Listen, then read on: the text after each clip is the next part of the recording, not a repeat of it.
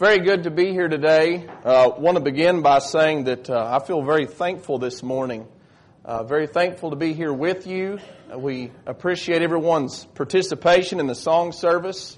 A very heartfelt, sincere prayer.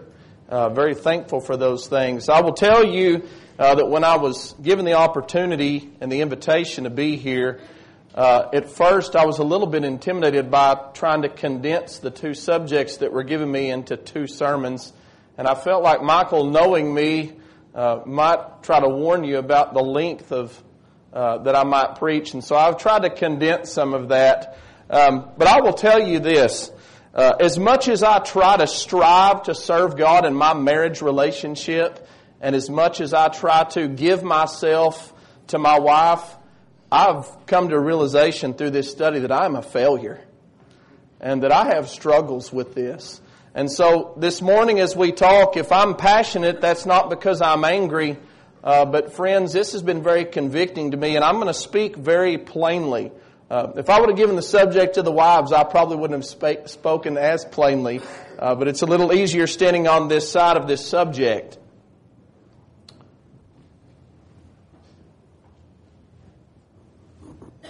This one's not working. Could you help me with that, please?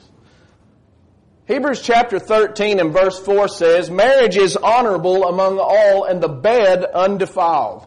But fornicators and adulterers God will judge." Thank you.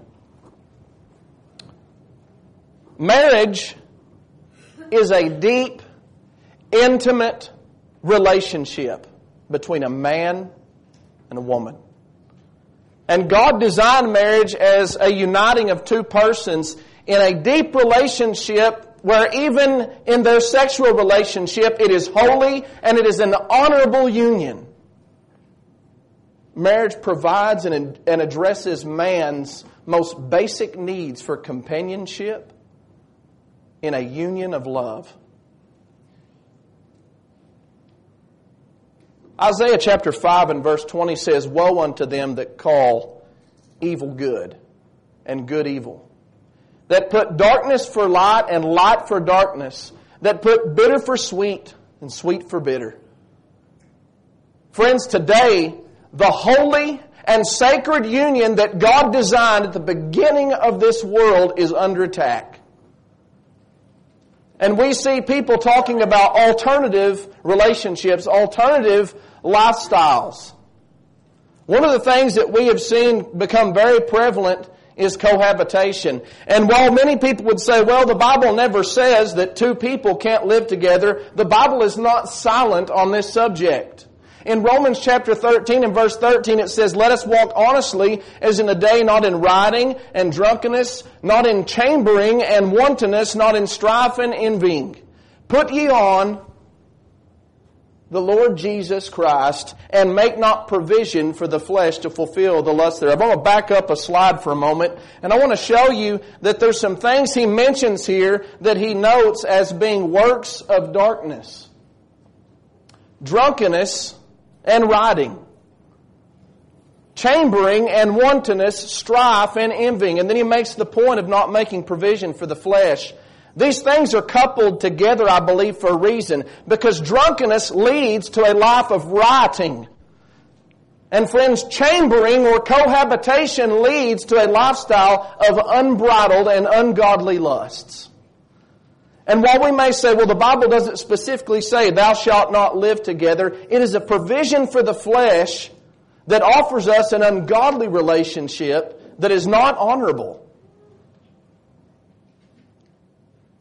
Another thing that we've seen today that is spoken of in Scripture that is glorified as something good is a movement that is very disconcerting.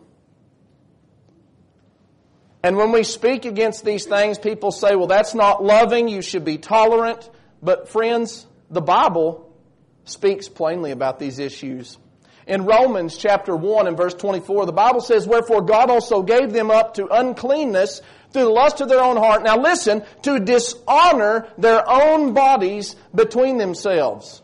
Some says, well, how do you know that that's specifically talking about homosexuality? Well, we'll continue reading. He says, "Wherefore God also gave them up to uncleanness." What? My clicker must not be working. I repeated that. He says, who changed the truth of God into a lie and worshipped and served the creature more than the Creator, who is blessed forever. Amen. And for this cause, God gave him up to vile affections. You've seen the signs, haven't you?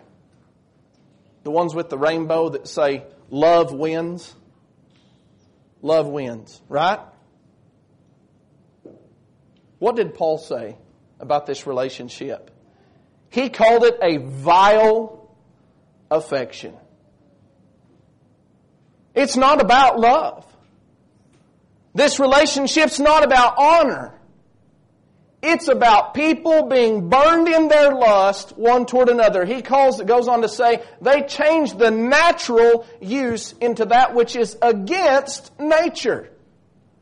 This is a relationship that not only is not honorable, it changes God's natural order. In verse 27 he says, likewise also, the men, leaving the natural use of the woman, burn in their lust one toward another, men with men working that which is unseemly. We would say something that is mortifying, it is shocking.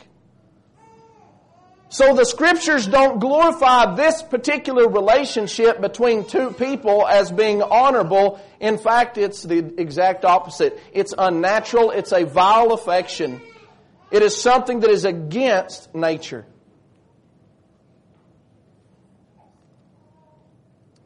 Something that is very rapidly catching speed in our nation today is the practice of polyamory. And you say, what in the world is polyamory? Polyamory is the practice of what they call unlocked relationships. It is the practice or state or ability of having more than one sexual loving relationship at the same time with the full knowledge and consent of all the partners involved. In other words, you could have a relationship that existed between 5 or 10 people and everyone is in an intimate, and I would put a very small emphasis on their defining of the word loving here, but sexual relationship between a bunch of different people. The idea of open love is there's no commitment. There's no strings attached. We all know that it's happening. And in fact, from the Urban Dictionary, they said that polyamory differs from adultery because all the partners know about each other's lovers, so there's no secrecy or betrayal. Isn't that wonderful? You can go ahead and live in a relationship where there's no commitment as long as your significant other, or others in this case, know that you're doing it. You may think, well, Ian, this isn't even a problem. Why are we even addressing it? Well, friends, I want you to know this is a problem. Because next year, while many of you are going to be sitting in a complex somewhere in Dallas, Texas for what we call the area-wide meeting, there's going to be people marching through your streets. On July 14th next year, the advocates of polyamory plan to come to Dallas, Texas and march the streets with their signs, preaching the idea of unlocked relationships and open love. Woe unto them that call evil good and good evil. Nevertheless, to avoid fornication, let every man, listen, have his own wife, and let every woman have her own husband. God doesn't talk about open relationships in this way. Marriage is a committed relationship between two people. You know, these other relationships, I think we can readily see from Scripture, these are wrong. These are not according to God's plan. Society today says marriage is antiquated. It is old. It's outdated. It's an antiquity. There's a group out in Phoenix, Arizona that call themselves Liberated Christians. And this is their motto here, promoting intimacy and other-centered sexuality. I'm not exactly sure what all that entails, but you get the picture. And they say that marriage is for many an outdated institution based on man's insecurity and need to control and own women. Is that how you feel about marriage? That the only reason why men desire a marriage is so that we can have a slave? They would go on to say, in most times, including biblical, marriage was a man's way of claiming his property, his women. Marriage was based on a financial agreement between the girl's father and had nothing to do with love.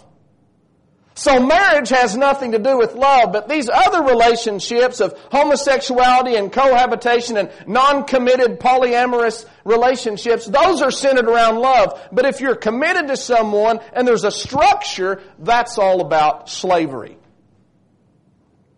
You know what happens? People don't look at the whole picture of what God designed in marriage. That's the problem. Look at Ephesians chapter 5, friends. This is, to me, the greatest set of verses when it comes to teaching about the husband's role and responsibility. He says, "Wives, submit yourselves unto your own husbands as unto the Lord. For the husband is the head of the wife, even as Christ is the head of the church, and He gave Himself for it. Therefore, as the church is subject unto Christ, so let the wives be to their own husbands in everything." Now listen to verse 25. He says, "Husbands, love your wives, even as Christ loved the church and gave Himself for it." What happens is we read those words and people will center their focus around the words submit, subject, and they miss the bigger picture of what's happening. And so they see this as a relationship of slavery. And if that's all Paul had said, if he just said, "Listen, you wives, you submit to your husband. You guys, you're the head of your wife." If that's all he would have had to say, maybe we can conclude that that was really what he was teaching. But that wasn't all that he had to say. He not only told the man that he was to be the head of the wife, he explained exactly how that relationship worked. He said it was a relationship of love and giving. Husbands, love your wives even as Christ loved the church and gave Himself for it. Jesus was the head of the church, the husband of His bride. He was sacrificial toward her. Does that sound like slavery to you? He would go on to say in the later verses that no man ever hated his own flesh, but nourishes and cherishes it, and he identifies that as our relationship to our spouse. Would you say that someone who says, "My sole purpose in this relationship is to love, to sacrifice, to give, to nourish, and to cherish," that they'd say, "Well, that's slavery"? See, the problem is not that there's structure of authority within the relationship of marriage. It's that we often misunderstand God's structure. This is God's design. And people will focus on the negative of a conversation and not listen to all the details, and they come out only hearing the words that upset them.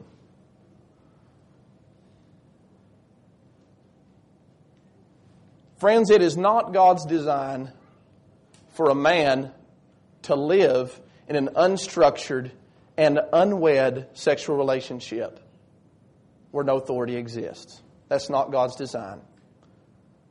And it's not God's design for a man to live with another man or a woman to live with a woman in a sexual relationship where this design does not exist.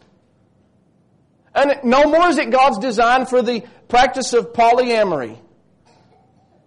And we know that, but friends, it's no more God's design for those things than it is to switch the roles that God gave to where the wife is the head of the marriage relationship and the man subjects and submits to her. That is not right. And you may say, "Well, where is that happening?" Everywhere that is happening. Not only is marriage under attack today,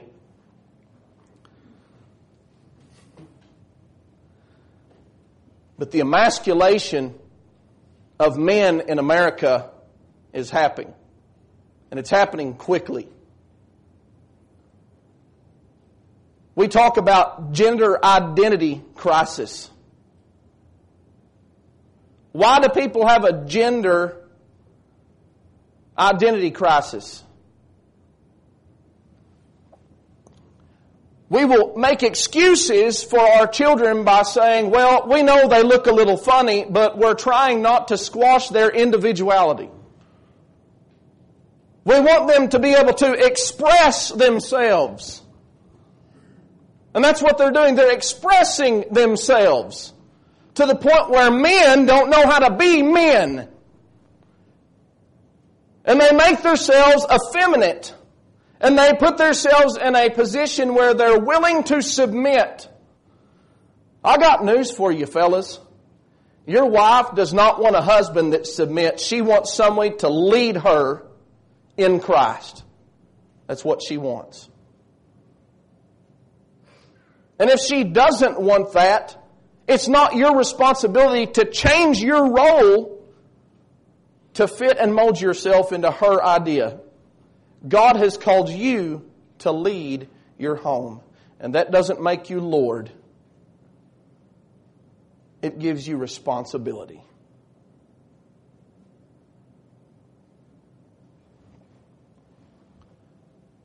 We often confuse God's design by jesting about it. Hey, you want to go golfing next week? Well, I would like to do that, but first I have to talk to the boss. Oh, it's just a joke, Ian. Is it a joke when my son hears me call my wife the boss? Is that clarity for him in our relationship? Our marriage is happy because I do whatever my wife tells me to. I asked a guy that one time, I said, how is it that you live so long? 60 years, that's a long time to be married. And I said, have you ever had any huge troubles in your marriage? He said, no, we've had a great marriage. He said, she tells me what to do and I do it. Everything's fine. He was just joking about that. But that's what we do. We make light of this. Friends, it's not funny. It's not funny that the roles have been reversed. That men don't know how to be men. That they don't know how to lead their families. Had a guy tell me one day, he said, well, I'm the head. And his wife said, yeah, but I'm the neck, and the neck turns the head. This was an elder in the church. There's not a problem with that.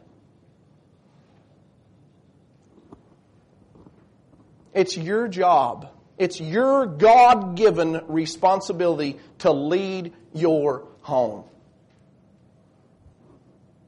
Notice the language that's used over and over. The husband is the head of the wife. In 1 Corinthians chapter 11 and verse 3, but I would have you know that the head of every man is Christ, and the head of the woman is the man. And I want you to know, fellas, he didn't say the head of every woman is every man. I'm not the head of your wife. You're not the head of my wife. Genesis chapter 3 and 16, in the beginning when God designed marriage, right after they had sinned in the garden, God said to Eve, your desire shall be to your husband, and he shall rule over you. That word, that phrase, your desire shall be to your husband, literally means a longing for. You will long for your husband. A dependency of him. Genesis 2 and 24. Therefore shall a man leave his father and mother and cleave to his wife, and they two shall be one flesh. You know why marriages are in trouble a lot of times? Because we miss this very fundamental principle of marriage. I remember after my wife and I got married, we lived with her grandmother and mother for a while. I was a college kid. We were working for them at the time in a cafe. And it wasn't long before we both realized we need to get out of here. Because they would talk about our marriage as though it was our marriage. It was their marriage too. And so they could make decisions for our marriage and what we were going to do and the decisions we were going to make. And that's not God's design either. But the problem with this as husbands is we often don't identify the need that our wife has when she becomes part of this marriage relationship with us. We don't realize that most of her life, she's had structure and order in some way. And so she may, if we don't provide this for her, she may run back to dad. She may run back to mom and want mom to be integrated within that relationship. But you have to remove yourself. And it doesn't mean that you can't have a relationship with your parents. But it means mom and dad do not run your household. Husbands likewise dwell with them with understanding, giving honor to the wife as to the weaker vessel, and as being heirs together of the grace of life, that your prayers may not be hindered. He says that we're to dwell with our wives with understanding. What does that exactly mean? Well, there's a lot of different theories about this. I think it means you need to understand that they're different. And you need to be understanding of their needs as opposed to yours. And understand your role toward her. Children, obey your parents in the Lord, for this is right. Honor thy father and mother, which is the first commandment, with promise that it may be well with thee, and thou mayest live long on the earth. And ye fathers, provoke not your children to wrath, but bring them up in the nurture and admonition of the Lord. One thing is true about all children. They're very vulnerable. They're very dependent. They're dependent upon their parents emotionally. They're dependent upon their parents financially. They're dependent spiritually. They're dependent in every way. And so you remove a woman from a household where she's been dependent, and then you don't provide anything. You don't dwell with her according to understanding and try to fill the void that is now there. What's going to happen? Where's she going to go? Is your wife going to long for you? Is she going to desire, her desire going to be toward you if you're not providing those needs? The Bible says, unto the woman he said, I will greatly multiply thy sorrow and thy conception. In sorrow thou shalt bring forth children, and thy desire shall be to thy husband, and he shall rule over thee.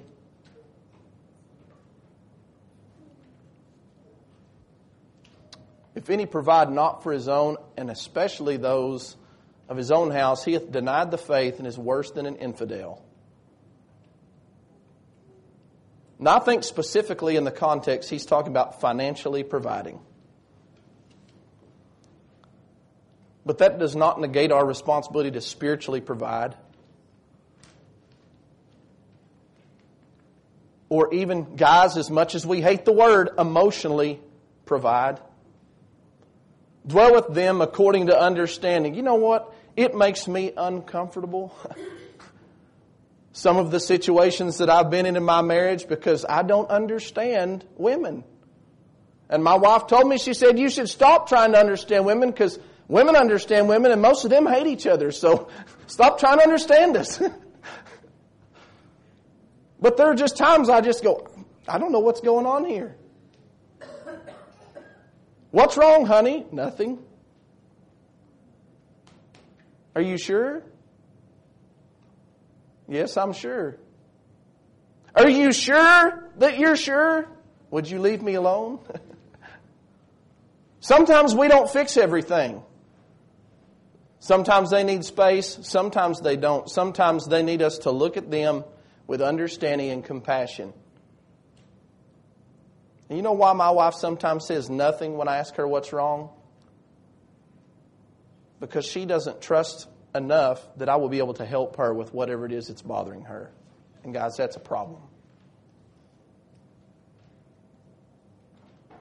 Now, my wife's not a very open person. She's become a lot more open as the years have rolled on, but she's not one that talks about problems. I'm more open as far as if we have something that's going on, I want to visit about it. That's not always the case. Some guys don't want to talk at all. And ladies, that a lot of times that's just because we're guys. But that's not an excuse, is it? That's not an excuse at all. We're to provide for her every need. And the Bible says if we don't provide for our wives, for our household, we're worse than an unbeliever, worse than an infidel. Revisiting 1 Peter chapter 3 and verse 7, he said, husbands likewise dwell with them with understanding, giving honor to the wife. This phrase, give honor, it literally means to place a value upon. You know, there's some guys that don't seem to value their wife very much. They'll give them nicknames like the ball and chain. That doesn't sound very valuable, does it?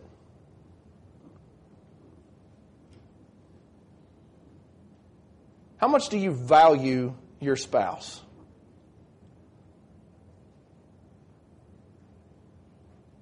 Do you tell her that you value her? Do you tell her that you love her? I had a guy in Washington State years ago. We were sitting around his kitchen table talking about husbands and wives, and he said, well, I told my wife that I loved her when we got married, and if I change my mind, I'll let her know. And we all kind of had a good chuckle until I turned around and saw this lady who was standing over at the stove cooking us breakfast and watched her posture change. Because it was funny to him, but it wasn't funny to her. This man had a problem expressing his affection and his love toward his wife. Just because you gave her a ring and just because you committed to live with her for the rest of your life does not mean that she believes she is valuable to you.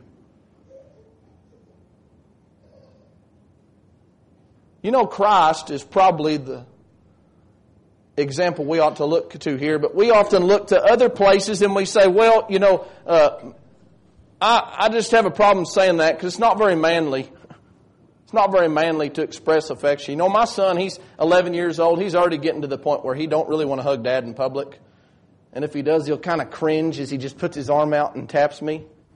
We get that way pretty quick, don't we? Worry about our dignity. That's pride's what that is, fellas. Your wife needs to know that you love her. You need to communicate how valuable that she is to you. And friends, let us not love in word, but in deed and in truth. You need to show her how valuable she is to you.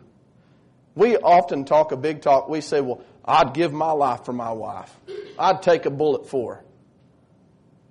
And we won't even let her control the remote.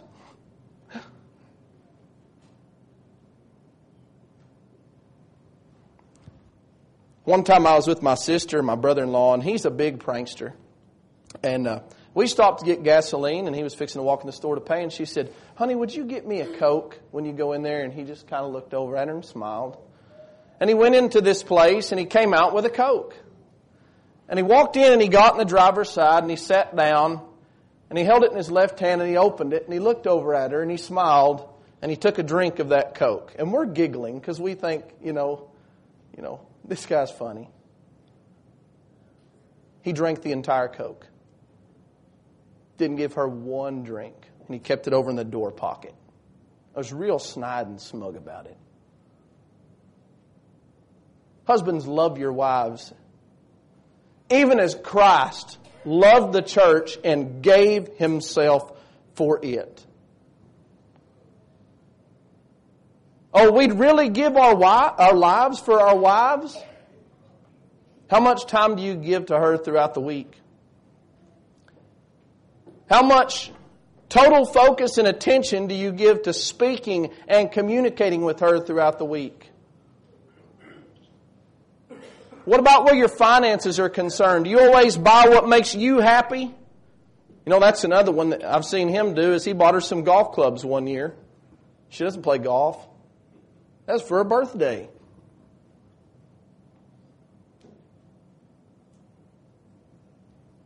Some marriages are a slavery, aren't they? Because that's how men treat it. They treat women like you agreed to be my possession, and now I get to use you for my own pleasure. That's not how Christ treats His bride, and it's not how we should treat ours. He said, you give her honor. You value her. What does the Bible teach about value? Philippians chapter 2 says, let each esteem other better than himself. Does that apply in marriage? It sure does.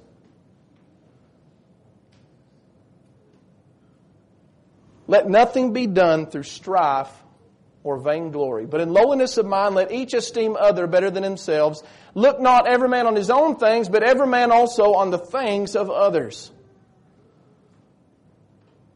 You know, it's easy for me to kind of get in my zone where I'm worried about Ian.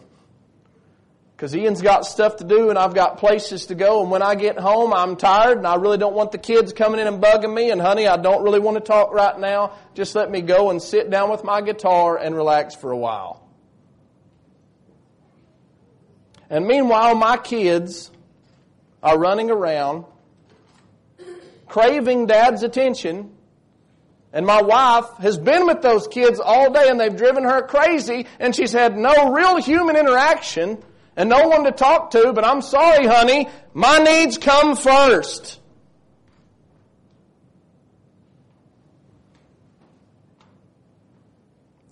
Let the husband render unto the wife due benevolence. And likewise also the wife unto the husband. The wife hath not power over her own body, but the husband, and likewise also the husband hath not power over his own body, but the wife. Now, I will be somewhat generic in explaining some of this. But guys, you know this already, and it's probably been expressed to you, that your desires and needs in this area are very different than your wife's. And if we're to dwell with her according to understanding, we need to give that some thought. And not demand of them and be selfish. Sometimes the due benevolence that I need to render to my wife is assisting her with things that she's already agreed to do for our home. I know something every day when I get up, that within 2 hours our house is going to be spotless, the dishes are washed, the clothes are clean every single day. It's like clockwork. And a lot of times we take that for granted. We go, well, she's happy to do it. So why help? A few weeks ago, I was up late and walked in there and saw a sink full of dishes and put them in the dishwasher. And the next morning she came in and she go, what do you want? And I said, what are you talking about? She said, you loaded the dishwasher. I said, yeah. She said, are you about to go buy something or what's going on here? I said, no, I just saw a sink full of dishes. She said, so the one time out of the last, 500 days you decided to load the dishwasher? What's going on? I said, nothing. Friends, I don't say that to my pleasure. That's shameful. That my wife feels alone in those responsibilities. Well, she's the guide of the house. She's the keeper of the house. Do you expect her to help you in your role and responsibility in the home? I do. And she's very good to do that. We ought to do the same for them.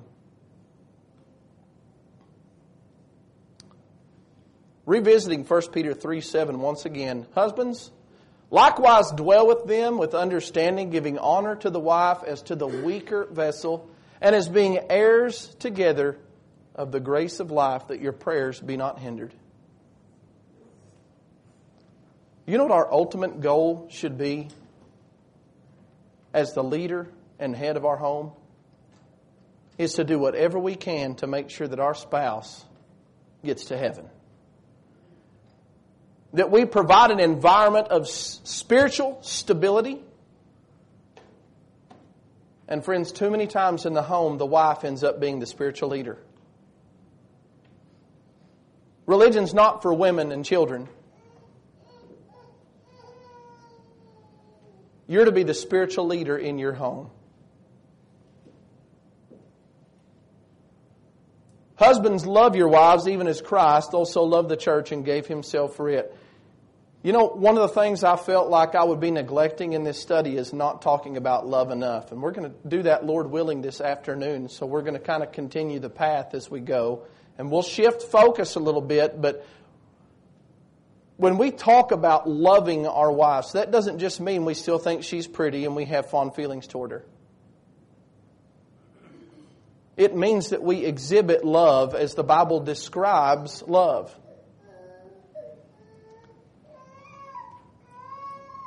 Click the wrong button again. Love suffers long. Love is kind. Love doesn't vaunt itself. It doesn't boast. See, we talk about, well, this is sacrificial love. Well, what true love is not sacrificial? Is there such a thing as true love that's not sacrificial? The Bible says, love seeketh not her own. Love, real love, biblical love is always sacrificial. It's a giving of oneself. It's an act, not just a feeling. Matthew chapter 7 and verse 24, Therefore, whosoever hears these sayings of mine and does them, I will liken him to a wise man who built his house on the rock. And the rain descended and the floods came, and the winds blew and beat on that house, and it did not fall, for it was founded on the rock. But everyone who hears these sayings of mine and does not do them will be like a foolish man, who built his house on the sand, and the rains descended, the floods came, and the winds blew and beat on that house, and it fell, and great was its fall. I've never met anyone who said, our marriage has been perfect. We've never had any problems. We've never had any disagreements. Winds are coming. The floods will come in, the rains will descend, and they're going to rock your house. What is it founded on? Is it founded on, well, honey, we're going to live together and we'll watch the same TV shows and I'll go do this and you do that and we'll just go through life with meaningless and purposeless relationships? Or is it founded upon the principles of God's Word? You know, we talked about different aspects of the husband's role today. It's interesting to me that at the end of the end of the Sermon on the Mount, that Jesus stopped and said, now listen, you need to do what I've just told you. You need to do what we talked about. That was His final admonition there. I've taught you all these things, now go do it. Because if you don't do it, you're building your house, not a physical house, but your lives on the wrong foundation. And it's not going to stand. Guys, it's not enough just to feel bad that we're not good husbands at times. It's not enough just to realize our wife is different. We've got to do what God's told us. Lead your home. Open God's Word and strive to spiritually mature so that you can be the spiritual leader in your household. Devote attention and time to your wife so that she knows she is valuable and you give honor to her and understand her needs and meet those needs. Otherwise, you're living in a relationship of slavery. And that's not right. That's no more God's design than the depraved relationships that people exalt and call good today. At this time, we'd like to offer the invitation of Jesus Christ. Maybe you're here today and you haven't built your home upon the foundation of God's Word.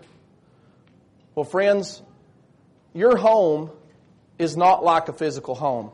If you don't build the foundation right the first time in a physical home, you've got all kinds of problems, some that you may never be able to fix. But that's not the way that it is in our homes. Okay, maybe you've made some mistakes. We all have. Maybe there's some places you haven't built correctly. Maybe today's the time to start building there. If you need the assistance of the Savior today in beginning that, we offer the invitation of Jesus Christ. If you're here today, and you're not a Christian, and you know what you need to do, we offer the invitation, an opportunity at this time for you to become a Christian. If there be one of either case, come and have a seat as we stand and we sing.